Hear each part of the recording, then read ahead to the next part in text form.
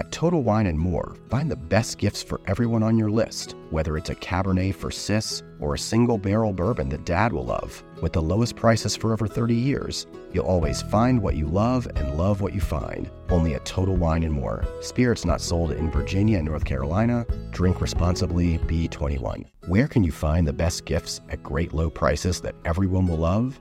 At Total Wine & More, of course. With so many great bottles to choose from, find something for everyone on your list, whether it's a Cabernet for your sis, sparkling wine for a coworker, or a single barrel bourbon for Dad. And if you need any help, just ask one of their friendly guides for advice. With the lowest prices for over 30 years, you'll always find what you love and love what you find. Only at Total Wine & More. Spirits not sold in Virginia and North Carolina. Drink responsibly. Be 21.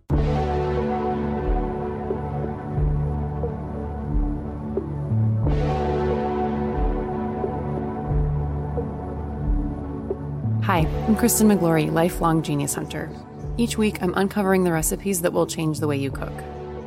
This week, I'm speaking with Falastine co-authors Sami Tamimi and Tara Wigley.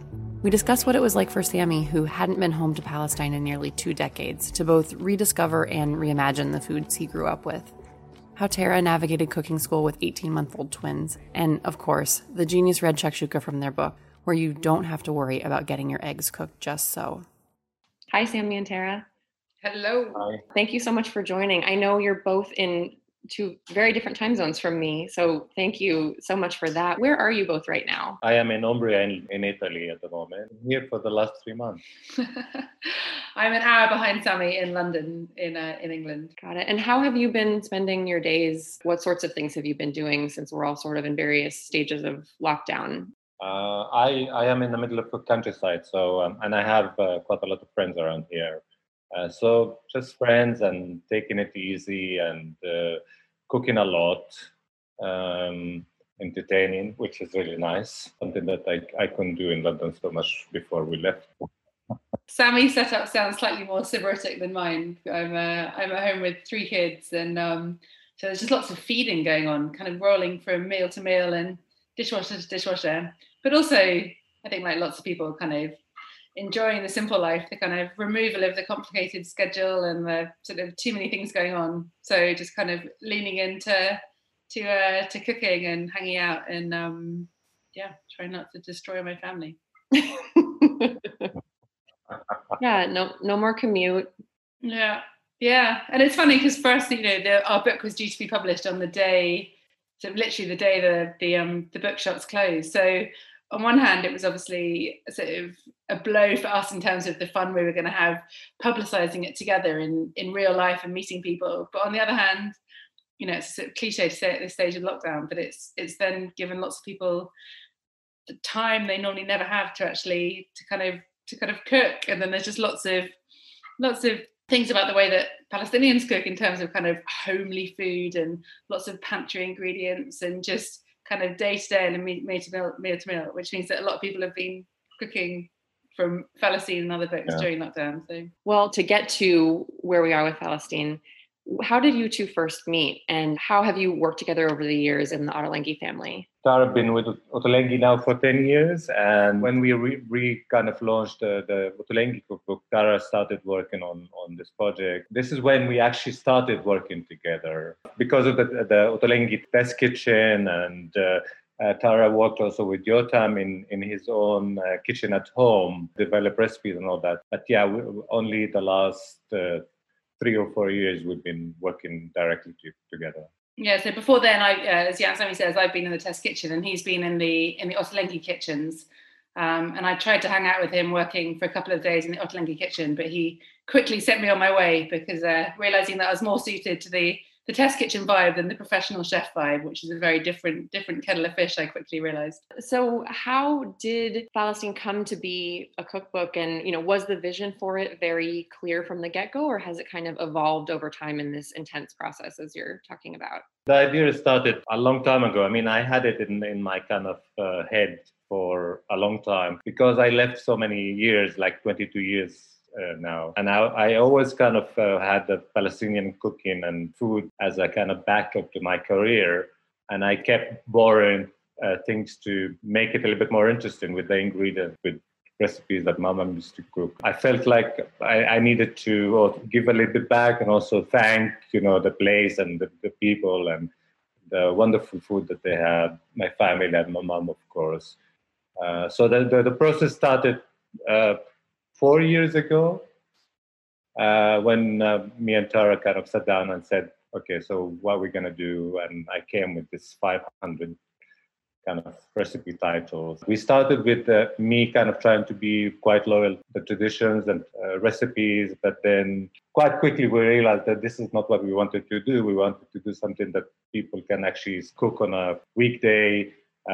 It meant to be also for busy moms and families and people like Tara, where she had 3 kids and she doesn't have the time to spend 3 hours doing one dish. I love recipe books because they all just tell such a different story, don't they? So all the books that are in the market, the Palestinian recipes, everyone's telling their own story, whether it's the story of the recipes that were handed down to them from their mothers and their grandmothers, or they're writing a recipe book for their children if they might be living outside of Palestine now. So this way to kind of preserve the legacy and tell the story. And then Palestine is very much the story that we were telling, which is kind of in part Sammy's story and his love letter home to a country that he left over 20 years ago. But we also didn't want to tell the sort of not just Sammy's story or even just one story, which is why we've got all these profiles in the book of different people in Palestine, and our way in was sort of telling lots of stories about lives being led today in Palestine, and this idea of kind of stories and recipes and narrative is constantly weaved throughout the book, because recipes in a way are stories, and also people allow for complexity and contradiction and paradox, and sort of just allows for the reality of that. So you can be someone who's really hopeful and enterprising and dynamic, doing really exciting things in a situation which is really hopeless and depressing and bleak. And these two things can coexist. So you can go to a refugee camp and acknowledge the reality of that and think about it and talk about it and ask questions. But then you can meet someone living and working and creating a cookery school in that same refugee camp and walk out feeling like you've met the most kind of sort of joyous person you've met in weeks. And just shakshuka, for example, it's a story. Every time it's passed on from one person to the next, details change, and some things remain and some things stay the same, but the essence will kind of hopefully be there. So without sort of labouring this metaphor too much, I think it is one that's kind of true. And the story that we're telling in Palestine was many stories about just life being lived today. I think there's often people have nerves about their ignorance about a country and a region and a people, and you can get to a point in life where you sort of stop asking questions because you don't want to come across as the kind of idiot who doesn't know the difference between one place and another, or sort of what's what. So I think it's kind of, we sort of reached out to hold people's hands, and I think they're kind of coming along not only for the recipes but also for the stories. And our hope is that people kind of go with this book under your arm and go and meet people at the Tainted Nations, go and get a lesson from Islam, go and find Vivian. Like, these people are there living, working today. So once we're all kind of free to travel, that's the hope, is people go and explore and ask questions and eat. Absolutely. It also really struck me that you mentioned including, in some cases, profiles in the book with views that you didn't necessarily agree with. How did you make that decision? Was there anyone that you didn't consider including because their views were so different from yours? No, I mean, we met quite a lot of people, and the people that we chose to feature in the book, some of them became almost like friends. We loved the stories as well, and it kind of inspired us to, because, the harsh reality there and the kind of difficult living, but at the same time, these people are thriving and doing something positive, and many of them kind of do it with a big smile on, and it's kind of humbling in the same time, but also quite inspiring to see. It wasn't so much about agreeing with, our vision, but we just wanted to feature people that we thought for readers to read the stories. And also, who are we to judge? Like, you can't judge people who are living in a situation that you are living outside of. And we had these 2 great evenings where we hung out with 2 very different male restaurateur sort of chefs, and On the first evening, we were in Haifa with this kind of hip young guy who was just a lot of fun, incredible food. But he absolutely wouldn't be drawn on any sort of political commentary. He wouldn't even say what he identified as in terms of being Palestinian or Palestinian Arabic. He just wasn't interested. He just said it's just food, it's business, and I've got a family, and he wouldn't be drawn. And then the next night we went to Nazareth and we had dinner with an older guy, Daha, and for him, food was nothing but politics from the minute we walked in to the hours later when we were finally allowed to leave. Everything was politics, from the music to the food we chose, and he had opinions on everyone. He'd be a divisive character. Some people might not sort of go back for their second meal there, but who are we to judge? This guy is in his sort of 60s, and he's been sitting there watching it, feeding it, sort of serving it for years. So, and they're both just approaching food and business and restaurant in a very different way, but they were sort of 20 miles away from each other, and he was quite scary though. I love that juxtaposition, and that you may not have been prepared for it after your previous evening. Oh my goodness. Well, yeah, because we drank too much the night before because it was Sammy's partner's birthday, and then we all decided not to drink in the second night. And then we walked in, and the first thing he said is, I hate it when people come to my restaurant and don't have a drink. Who goes out for dinner and doesn't have a drink? So we're like, okay, 3 beers, crack on. This is the Genius Recipe Tapes. We'll be right back. You reach for the top olive oils and invest in the best pans. But in the kitchen, how well do you care for your greatest tool, your hands? When mine take a beating cooking and cleaning, which is often, I use Bag Balm to work its wonders on my poor, distressed skin. Created 125 years ago on a Vermont dairy farm, their soaps smell great and clean hands without stripping moisture, and their fast-absorbing lotion means I can quickly get back to cooking. Treat your hardworking hands to Bag Balm, every chef's best friend. Use code FOOD52 for 20% off your order on bagbalm.com, good through 2024. The updates that you've made to the recipes, how did you decide what the right amount of updating was? Was that complicated for you? How did we do? I mean, it's kind of it happened organically in a way because I mean, I grew up with Palestinian dishes where I know that they are delicious, but a lot of time the dish or the end result of the dish is kind of this beige or brown thing that you just put on a plate, and it's delicious, but it doesn't look appealing. So we had to kind of emphasize on that and try to take some of the elements that goes into the dish. Sometimes add in other elements to the dish to make it a little bit more appealing, a little bit more complex as well. There are recipes that they're not purely Palestinian, but we wanted to try to do something that is a little bit new and fresh. Also, a lot of the Palestinian dishes take quite a lot of time to prepare and cook, and people don't really have the time. I mean, nowadays they do, but the idea is that you just come back from work after a long day and you just want to do something in 20 minutes. But again, as with the words, like the sense of responsibility of kind of, we have this section in next to our recipes called playing around, and if alternatives are suggested, but we know that actually it's not as simple as just playing around if the recipe is tied up with your identity. So we were very sort of aware of that, and so the ingredients, there's no kind of left field ingredients, and Sammy very much held the line. If ever I would sort of suggest that quinoa might work instead of bulgur wheat, for example, if someone was sort of gluten-free, he was like, this is a book without quinoa because we do not have quinoa in Palestine. So yeah, and then also not wanting to include ingredients that people can't get hold of. So there's a traditional Palestinian dish called mansaf where lamb is cooked in this sort of fermented disc of yogurt called jamid. You really can't get out of outside Palestine, and we want the books to be very, very kind of practical and used by people. I loved that you especially noted that the hummus that had been published first in the Jerusalem cookbook, that had not changed. I actually wrote about that recipe back when Jerusalem came out as a Genius recipe back in 2013, after some Food 52 community members raved about how life-changing it was. And I know that technique came from your grandmother, right, Sammy? Yeah, I mean, there's no need to change such a recipe because it worked wonderfully. And it's, what I hear from people, it's one of the best hummus recipes.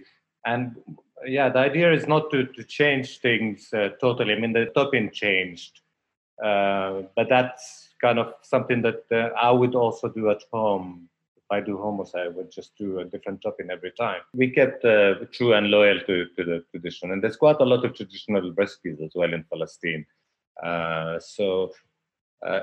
For people that kind of start or that they are not familiar with the Palestinian kitchen, there's everything for them in the book, from new to the very tradition. And yeah, I mean, it's just like I was just talking to my sister the other day about the book, and it's like, all the Palestinians know how to cook the dishes. I mean, all these women that cook at home, they know already how to do them. They don't need a book. But she said it's actually nice that there are quite a lot of new recipes that she doesn't even know.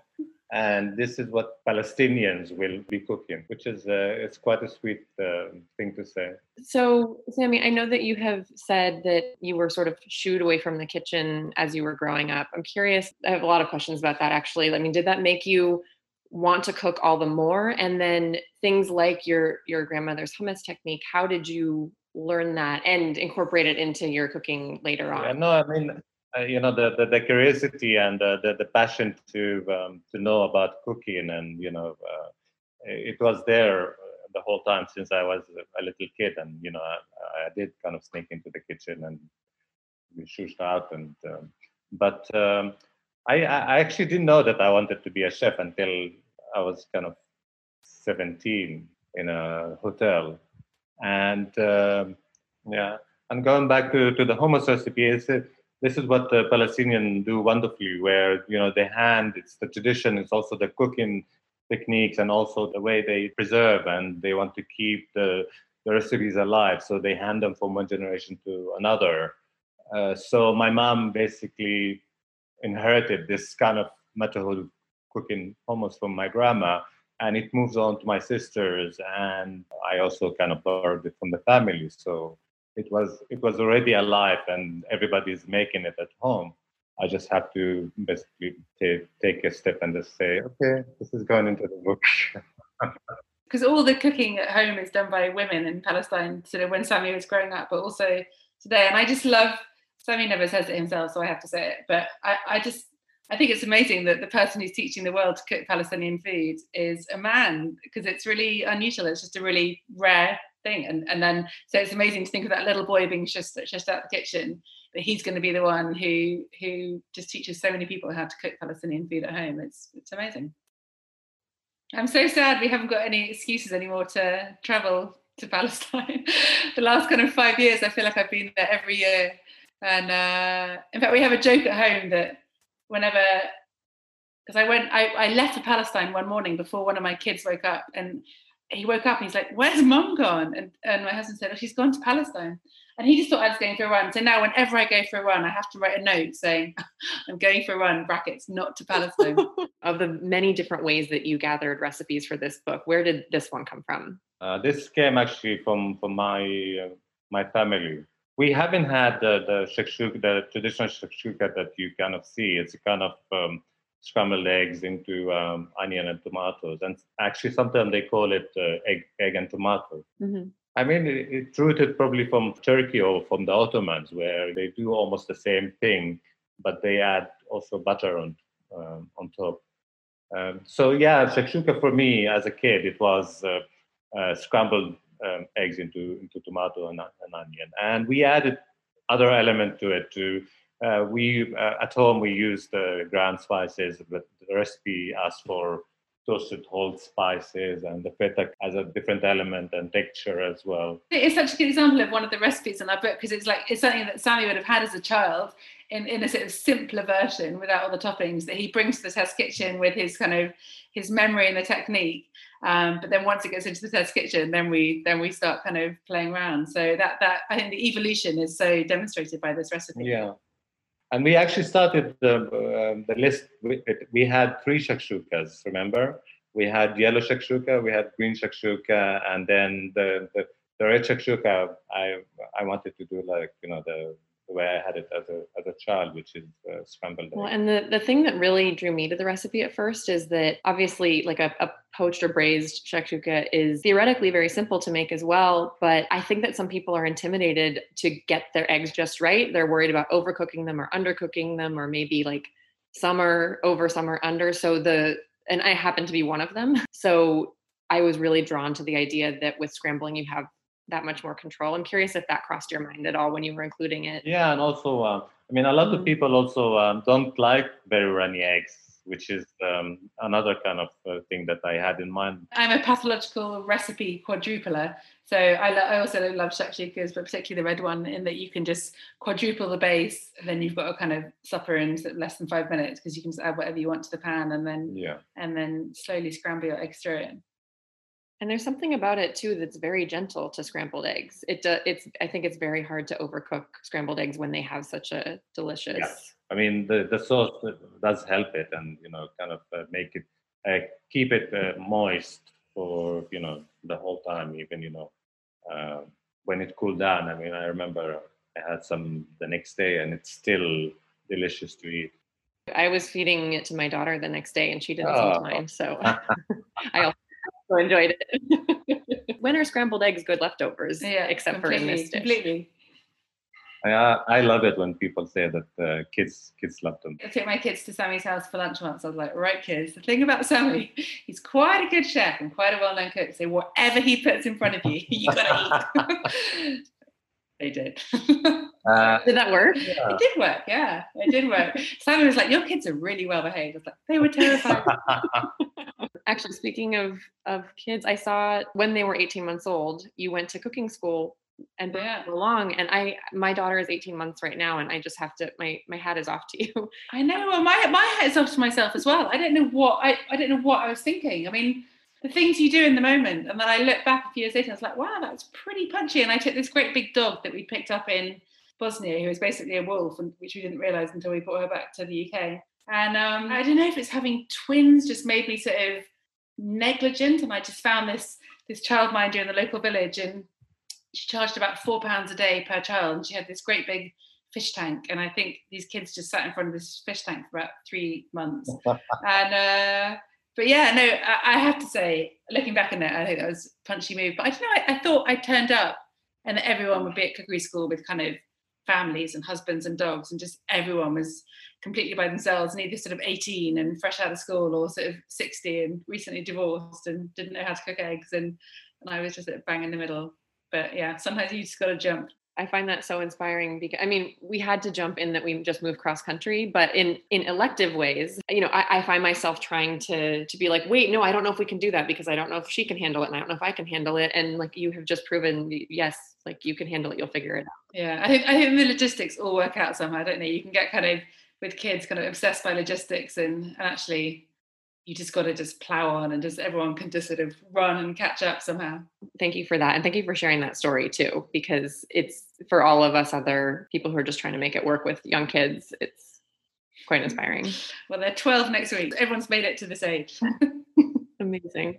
Thank you both for spending a good chunk of your evening with me. I hope you have a lovely rest of your Sunday. Thank you. Pleasure. Thanks for listening. Our show was put together by Coral Lee, Gabriella Mangino, Alik Barsumian, Ayana Long, and me, Kristen McGlory. You can find all the Genius recipes, videos, and stories at our site, food52.com. And if you have a Genius recipe that you'd like to share, please email it to me at genius@food52.com. I am always hunting. If you like the Genius recipe tapes, be sure to rate and review us. It really helps. See you next time.